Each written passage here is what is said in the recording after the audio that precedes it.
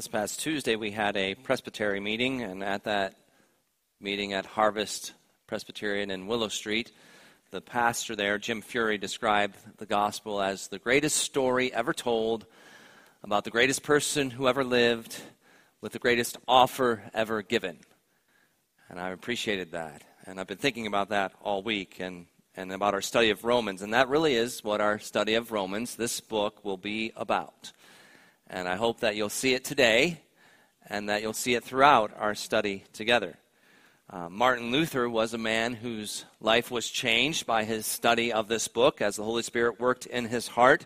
And he said of this book, the chief purpose of this letter is to magnify sin and destroy all human wisdom and righteousness, to bring down all those who are proud and arrogant on account of their work. We need to break down our inner satisfaction. God does not redeem us through our own, but through external righteousness and wisdom.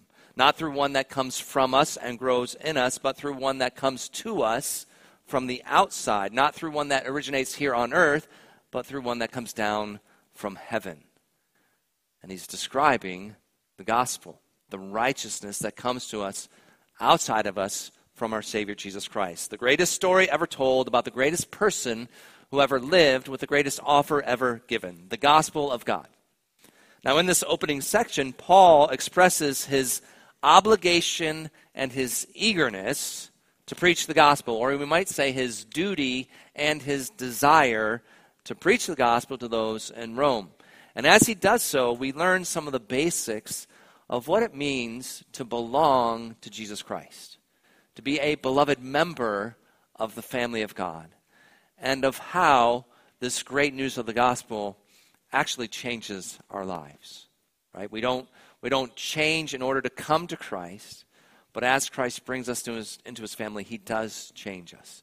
And here we see some of the ways that he changes us. In this opening section, we also see Paul's heart, his example as a pastor. We see how pastors and elders in the church are to care for the family of God.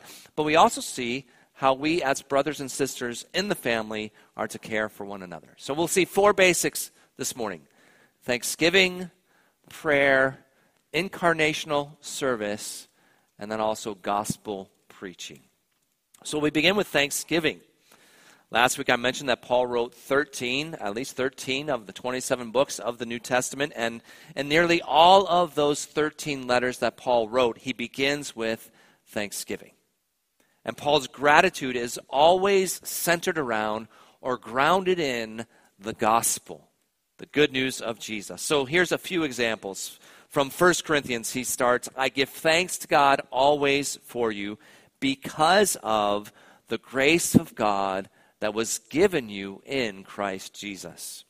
In Ephesians, he says, "For this reason, because I have heard of your faith in the Lord Jesus and of your love toward all the saints, I do not cease to give thanks for you." In Philippians, "I thank my God in all my remembrance of you because of your partnership in the gospel from the first day until now." In Colossians, "We always thank God when we pray for you, since or because we have heard of your faith in the Lord Jesus Christ and of the love that you have for all the saints." 1 Thessalonians, "We give thanks to God always for all of you, remembering before our God and Father your work of faith, your labor of love, and steadfastness of hope in our Lord Jesus Christ." And 2 Thessalonians, he says, "We ought to always give thanks to God for you because your faith is growing abundantly, and the love of every one of you for one another is increasing." And then finally here today in Romans chapter 1 and verse 8, Paul says, "First," and if you were listening or you're looking, there's no second or third. So when he says first, what he's saying is, I have to start by saying this. Let's begin in this way. "First, I thank my God through Jesus Christ for all of you because your faith is proclaimed in all the world."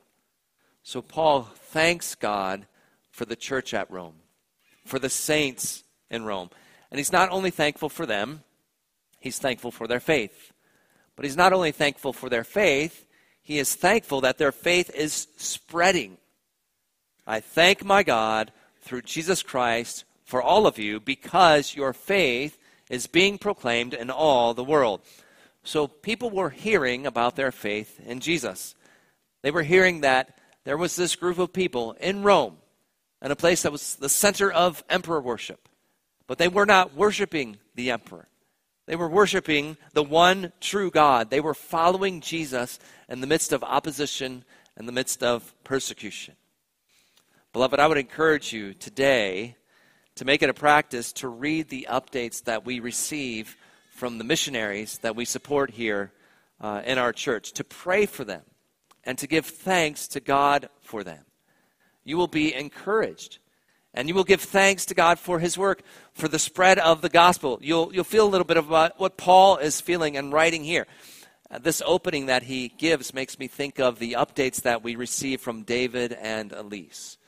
So they are serving in a part of the world that is hostile to the Christian faith. And yet, when you read their updates, you will hear how their faith is being proclaimed in all that land. And that will encourage your own faith, and it will lead you to give thanks to God. His kingdom is growing. People all over the world are hearing about the good news of Jesus Christ, and their lives are being changed. And when you give thanks to God for that, God will be glorified in your life. Thanksgiving is basic to Christianity, but why? Why is Thanksgiving so important, so basic in the life of the Christian? Well, because Thanksgiving is a tangible way that we express our understanding of the gospel, our trust in the gospel, our belief in the truth of the gospel. And Thanksgiving is a tangible way that we express our dependence on God for salvation. Beloved, Thanksgiving, gratitude to God, is in the heart of every believer. If you know the love of Jesus, he has put thanksgiving in your heart. And when you give thanks to God, you acknowledge that you are the recipient of grace and mercy. You acknowledge that this wonderful salvation that has changed your life now and forever is not something that you earned or deserved, but God in his mercy gave you. His is the kingdom. We are the guests. The scriptures say, what do you have that you did not receive? And maybe you have heard theologians say that the only thing that you contribute to your salvation is the sin that you need to be saved from. Faith itself is a gift from God. Paul, in his letter to the church at Ephesus, he makes that so clear. In that famous passage, Ephesians chapter 2, he says, "For by grace you have been saved through faith, and this is not your own doing. It is the gift of God, not as a result of works, so that no one may boast." It couldn't be more clear, could it? We can't boast of salvation. We can only say, thank you, thank you, thank you. So, beloved, the next time someone asks you, how are you? Instead of saying, good, fine, try saying, I'm better than I deserve. I'm better than I deserve. That is always true for every believer, no matter what your present circumstances may be. You know, how many times have you been talking with a believer and they are going through hard times, and they can acknowledge that? We can be honest about that. We ought to, but they also give thanks to God. And you are so encouraged because you know the hard time they're going through. I mentioned Greg Bretz recently, one of our dear brothers in Christ. He's at the Middletown home. He's under hospice care, and he longs to be with Jesus. But if you go and you talk to Greg, not only will he be focused on you and ask you how you are doing, but you will hear him give thanks to God. And you will be so encouraged in your faith. You'll see in practice what Paul's talking about here in the book of Romans. Or if you go and visit our dear beloved sister Jody Koyman, and she is suffering from cancer, and you ought to pray for Gray, and you ought to pray for Jody specifically. Tomorrow she needs to make a decision. She'd like to hear she needs to make a decision on the next stage of treatment for her. So pray that God would give her wisdom and it would be the right course. But if you go and you visit Jody, who is indeed suffering, you will hear her give thanks to God. And you will see her faith and her trust in Christ Jesus. Or if you talk with our dear sister Mary Hostetter, and some of you know that both of her parents are suffering and declining health, and she is trying to care for them. And she is experiencing opposition and oppression as she strives to do that. It is so hard and so difficult for her. Pray for Mary and for her parents. But you will hear her, in the midst of that, give thanks to God for his faithfulness to her, and she is trusting in the Lord. And that will encourage your faith. Beloved, I thank my God for the faith of our brothers and sisters in Christ. It's being spread all throughout central Pennsylvania. Praise the Lord. Beloved, a Christian we can always say with honesty that we are better than we deserve. Now, why can we say that? Because we know what we deserve. And we know the incredible gift that we have been given. And we know what it cost our Father in heaven to give us that gift. We know that we are the wretch the song refers to. Right? Some of you have heard me share the gospel in this way before. But we are the wretch the song refers to, that famous hymn, Amazing Grace, how sweet the sound that saved a wretch like me. So what are we saying when we sing that song? No, so many people in the world sing that song. But what are we actually saying? We're saying we know that we were born in sin. And apart from the amazing grace of God, our hearts are prone to evil. And we know that because of that, our sin has rightfully earned us the wrath of God. We deserve God's righteous and just punishment, to be separated from him in hell forever. If that is what we received, God would be perfectly just. It's what we deserve. So that's what we acknowledge. We are the wretch the song refers to. But we also know that although that is what we deserve, we have an incredibly bright future. It could not be any better or any different from what we deserve. So although hell is what we deserve, that is not what we have or what we will receive from God. Why? Because God has been merciful to us. He didn't owe it to us, but he has. Out of his love and his grace, he's been merciful to us. He gave his own Son, Jesus Christ, the sinless, spotless, undefiled Lamb of God. He always did what pleased his Father. He had no sin of his own, but he gave his own Son to die in our place, so that in his death on the cross, Jesus, the eternal Son of God, took the punishment for all my sin, for all your sin, all that you deserved. He took in his own body on the tree so we can be forgiven. He has taken that weight, that burden of sin off of our shoulders and embraced it on his own. So we can be free from that burden and we can enjoy new life and fellowship with God forever. Because Jesus lived a life of perfect obedience to God, he died a sacrificial death on the cross. He was raised to life again in victory over sin and death and the devil. We who have faith in Christ today, we are united to him in his life, in his death, in his resurrection. And we enjoy new life and fellowship with Jesus right now, and it's a fellowship that will last forever. We will live and reign with him in his eternal kingdom. We have an incredibly bright future. Amen? And the good news is, anyone can get in on this.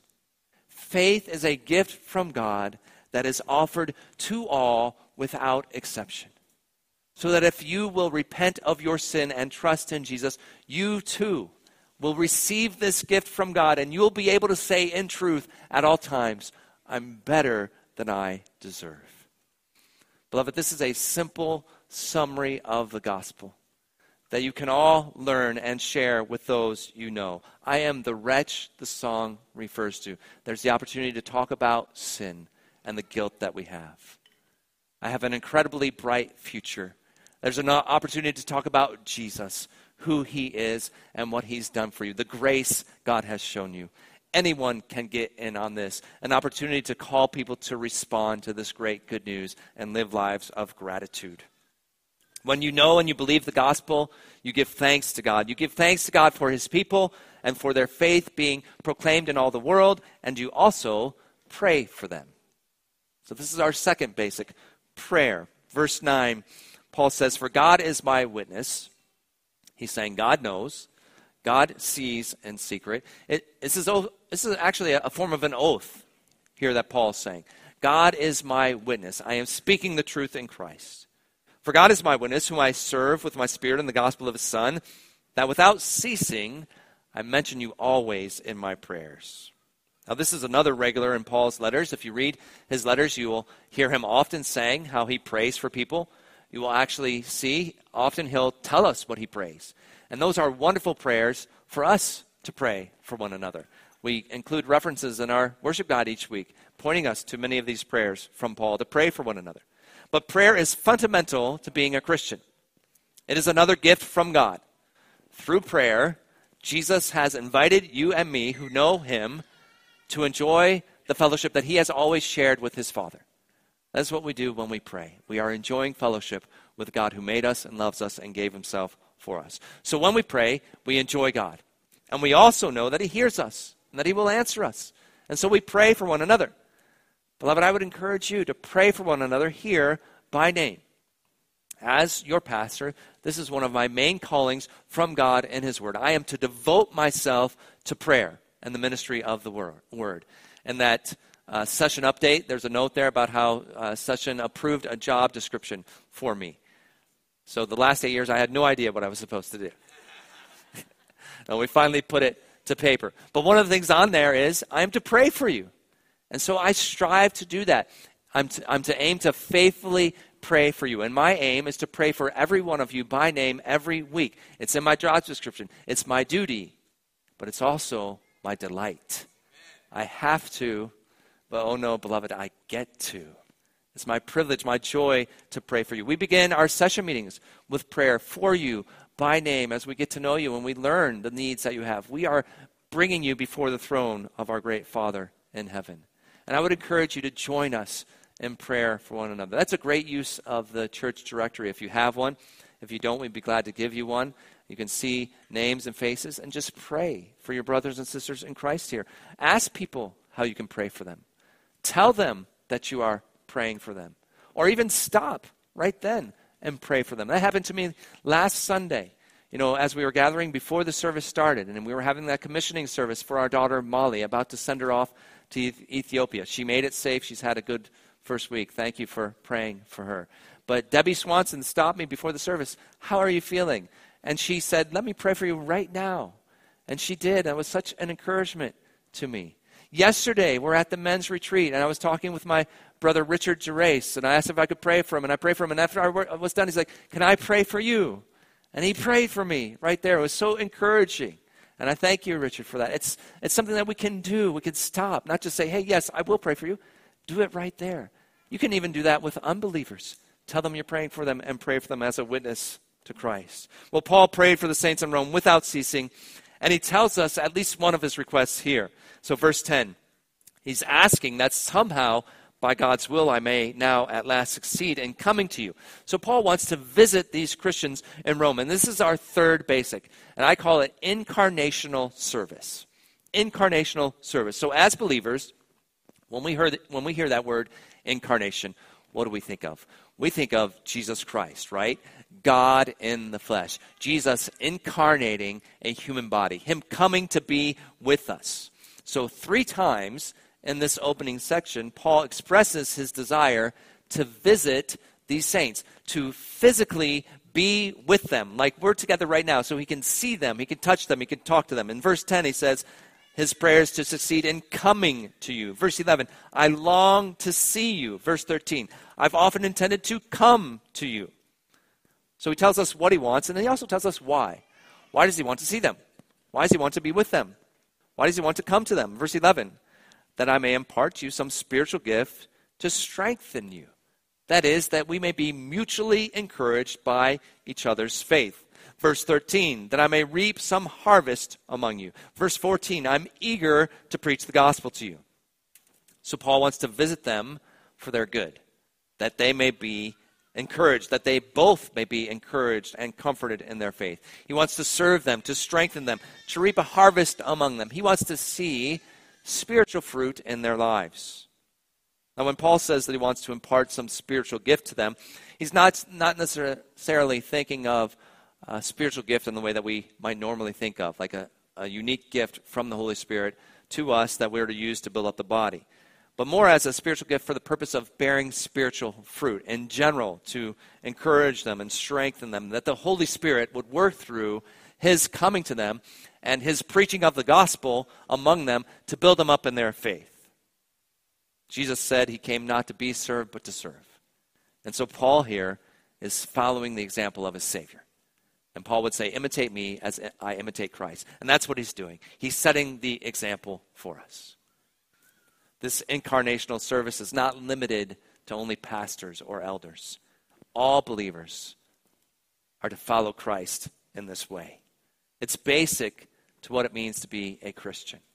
To want to be with God's people, to serve them, to care for them, for their good, so that they will grow and so that you will grow. That's what happens when God's people come together. They mutually benefit for mutual encouragement and support. So listen, kids, here's a way you might think about this. Some of you already know this. In science class, you might learn this, or maybe you'll learn about symbiotic relationships, right?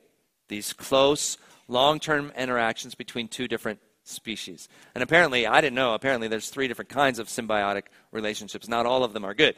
So we're talking about the good kind, the mutualistic symbiotic relationship. And you hear that word, mutualistic? That they might be mutually encouraged. Both parties will benefit. So there's a great example in the movie Finding Nemo. It's one of my wife's favorite movies, right? So you have Marlin, and you have his son, Nemo, the clownfish, and where do they live? They live in a sea anemone. That's a really hard word to say. I had to practice it. A sea anemone. And sea anemone, they have poisonous arms. So they sting other fish, like Dory. But they don't sting clownfish. So they live together, and the clownfish is protected by the anemone. And not only that, but they also can eat the leftovers from the anemone's meals. So they are fed and they are protected. But the anemone benefits also from the clownfish because the clownfish serves as the housekeeper and the bodyguard and the chef for the anemone. They also remove harmful parasites. They scare away predators and they also provide nutrients. So by being together, they mutually benefit. This is how we, as Christians, are to live together. And God has given us an example in creation to show us, hey, listen, this is how you are to live, to benefit one another, to be incarnational, being together in person, serving one another. Beloved, is that how you view this body? The people here, our local church. These are the people that God has brought you together to be together with, to serve. Now, this is difficult in the world we live in because it's so easy in our world to develop a consumerist mindset, right? When you're looking for something, you want to get the best deal at the lowest cost. That's how I shop. How can I find the best deal at the lowest cost? Where can I get the most and give the least? But that's not what it means to be a blood-bought member of the body of Christ, the family of God. That's not what that's about. And beloved, if we bring that attitude, that approach to life in the church, that consumerist mindset, we need to repent. We need to reorient our lives around Jesus and ask for the Spirit to strengthen us to serve one another. God calls you to incarnational service. So who can you encourage? Look outward in service, not only inward in need. Beloved, you are here to love and care for one another. Because you have received the love of Christ, you're able to do that. Because you have the Spirit of the living and loving and serving Jesus Christ living in you, He can empower you to care for one another. And He'll do that. He already did that for me this morning. So as the pastor, I get to choose the hymns that we sing. We try to rotate through different ones, but one of my favorites is Man of Sorrows, What a Name. One of the reasons it's my favorites is it's a clear proclamation of the gospel. And it rhymes. It's easy to remember. But this morning, my brother Forrest was singing that song. And it was so encouraging to me. I said I could go home right then to hear him. How old is my brother Forrest? 4? 5? 6. And I was so glad you sat in the front this morning because he was belting out, hallelujah, what a Savior. I was encouraged by one of our youngest members this morning. Praise the Lord. That's what he brings us together for. So we can hear one another sing. We can talk to one another. We can build one another up. That we would be mutually encouraged and comforted by our faith. Beloved, God saved you to be part of a family, be part of a body, not just to grow on your own, but to grow together with others in his family. You have gifts and strengths that we need. So thank you, Forrest. I needed to hear that from you this morning. Thank you. And that's why we emphasize every member ministry here at Proclamation. We said this morning, all are welcome, all are needy, and all are needed. So what are some ways that we can do this? You've heard me say this occasionally. Simple way, come early and stay late. On a Sunday, Sunday's the one day of the week that we get together, we gather for this worship. So try to discipline yourself, come a little early. I know you can't always do that. There are difficulties you face, I understand that. But in a general encouragement, as you're able, come early. Get to know people, talk with them, pray with and for them. Stay a little late afterwards if you're able. Talk to people, get to know with them, pray for them. That's where you learn their needs. Or get involved in a community group. It's a wonderful way to get to know these people and to pray for them and to love them and to serve them. We are called to incarnational service. So Paul, he wanted to get to Rome. Did he ever get to Rome? This is what he prayed. Somehow, by God's will, I may come to you. So Paul was submissive to the will of God. It's a wonderful way to pray. Sometimes our prayers are not answered in the way we want. Even though we have good desires, we have good intentions. Paul wanted to go there so he could preach the gospel. He had a good desire, a good intention. But sometimes they're not answered the way we want because God has even better plans. We just don't know it. So we pray, your will be done on earth as it is in heaven. That's how Paul prayed, somehow by God's will. And when he prayed, he had no idea what God's will would be to bring him to Rome. You know how he finally got to Rome? He didn't carpool with his friends. He didn't take the private car on the fastest train. He was taken in chains as a prisoner when he was on trial for his life, which meant if that trial didn't go for him, he would be put to death. This is how he got to Rome. And you know what he did? He rejoiced. He gave thanks to God. God answered his prayer. He got to Rome. Why was he able to rejoice? Because he was captive to the glory of God. Because, remember last week, he had an encounter with the risen, living Jesus. Because Paul knew that he was the wretch the song refers to. But he all of a sudden had this incredibly bright future because of what Jesus had done for him. So now everything that Paul did was for the sake of the name of his Savior, Jesus Christ. And he trusted in the goodness of Jesus. And he relied on his wisdom and submitted to his goodwill. And because his duty and his delight were met in his chains, because he all of a sudden got to preach the gospel to people he never would have met before, those prison guards. And Paul he didn't care. I'll preach the gospel to whoever I'm with. If I'm in prison, it's going to be you. And so he preached the gospel to those prison guards, but also to the believers in Rome. So we come to our final, fourth basic in this passage, gospel preaching. Or if you want to think about it more simply, just talking about Jesus. Gospel preaching or talking about Jesus. So verse 14, Paul says, I'm under obligation, both to Greeks and to barbarians, both to the wise and to the foolish. So I'm eager to preach the gospel also to you who are in Rome. Now this obligation that Paul says he's under, this compulsion, this duty, it came from his Lord Jesus Christ. Jesus himself was the one who called Paul out of his darkness, out of reliance on his own self-righteousness, and into the light, into the truth. And so he showed Paul the truth of both who Paul was and who Jesus was. And he brought him out of death into life. And then he called Paul to be the apostle to the Gentiles. He was to preach the gospel to those who did not know Jesus, to those who had never heard of Jesus. So Paul says, He's under obligation, both to Greeks and to barbarians, both to the wise and to the foolish. There, that Greeks, that refers to those who spoke Greek, those who adopted Greek culture in this Greco-Roman world. We might say the civilized, but the barbarian refers to those who were outside of the Greek culture. And really, the whole point of this basically is Paul saying, listen, I'm under obligation to preach the gospel to everybody, to all. No matter what, remember, all are welcome. Doesn't matter who you are, where you're from, what you've done, what you've been through. Paul says the gospel's for you. And I have this obligation to bring the gospel to all without distinction. Distinction of nationality, distinction of cultural development, it doesn't matter. Anyone can get in on this. That's what Paul's saying.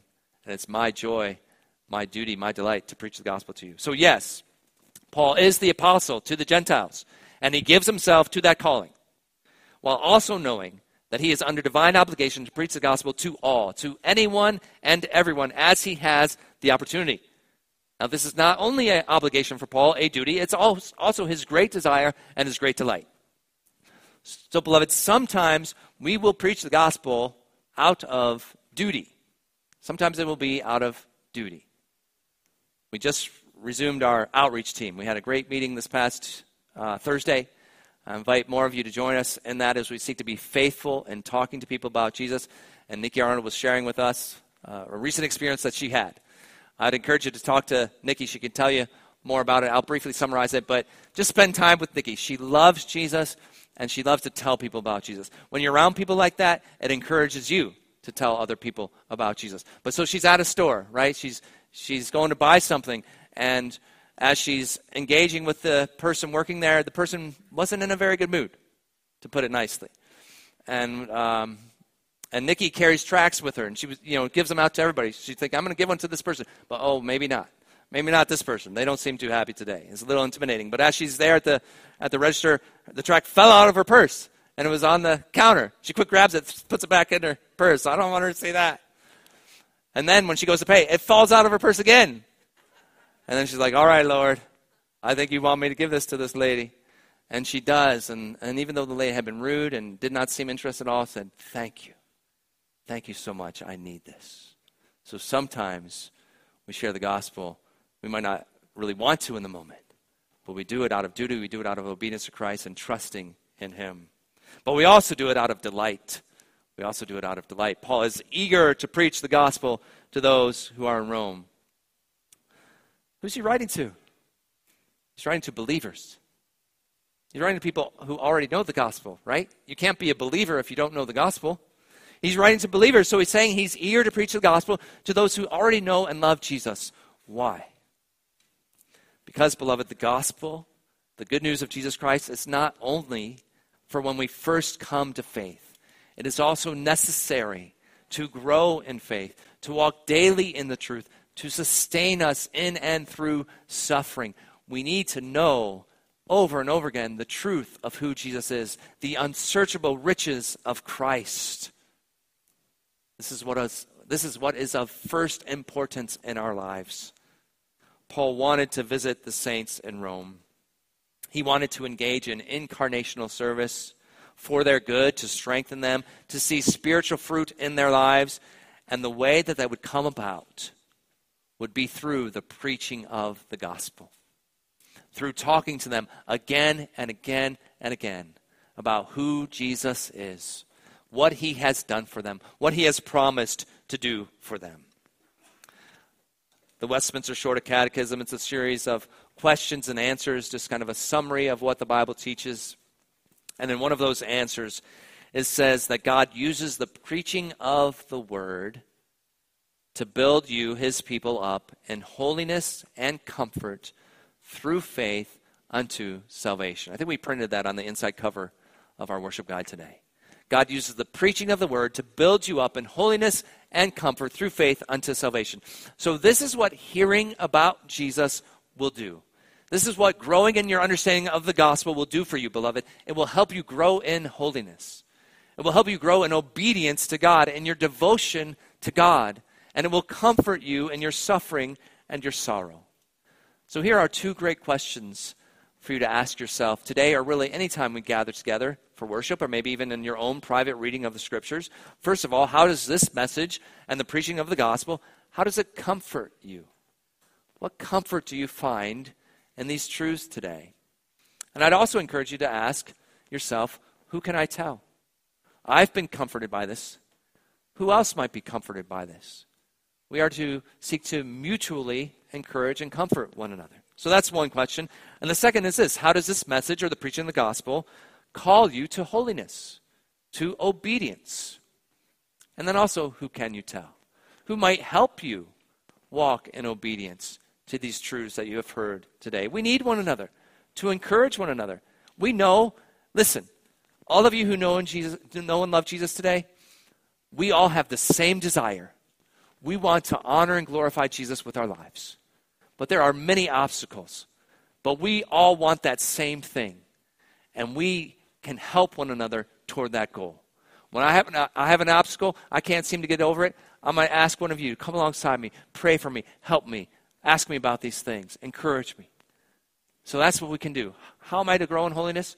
Who might help me do that? Paul was eager to preach the gospel. I thank the Lord. I was going to ask this question. I was going to ask, are you eager to receive it? I don't even have to ask that. I say, thank you, Lord, that I have a congregation that is eager to hear and receive the gospel. Thank you. Thank you, Jesus, for his work in your hearts and your lives, that he's made you eager. Are we eager to share it with others? We are. We are eager. It might be hard. I'll share with you one of my greatest weaknesses in this area. Probably the greatest obstacle to me sharing the gospel with others. My lack of faith. I look at people and say, I don't think they want to hear it. Or I think they're just going to say no. So pray for me, beloved, that God would give me an open door, like Paul said, give me an open door for the gospel, and then courage and wisdom to walk through that door and tell them about Jesus. You know what? It doesn't really matter if they want to hear it or if they're going to say no. What matters is the glory of Jesus, that they hear the truth of who he is. So I need your encouragement to do that. Let's encourage one another that we would share this gospel and pray that we'll reap a harvest. Because some people will say, amen, I need that. Thank you, Lord. And they'll be taken out of darkness into light. Beloved, the gospel is the greatest story ever told about the greatest person who ever lived with the greatest offer ever given. So may we together give thanks to God for the work of the gospel in our lives. May we pray for one another that God's work would continue, and may we serve one another in practical ways, tangible ways to encourage one another, and may we speak the truth about Jesus to one another and to those who do not know him for our mutual encouragement, for the salvation of the lost, and ultimately for the sake of his name, for the glory of God. Amen.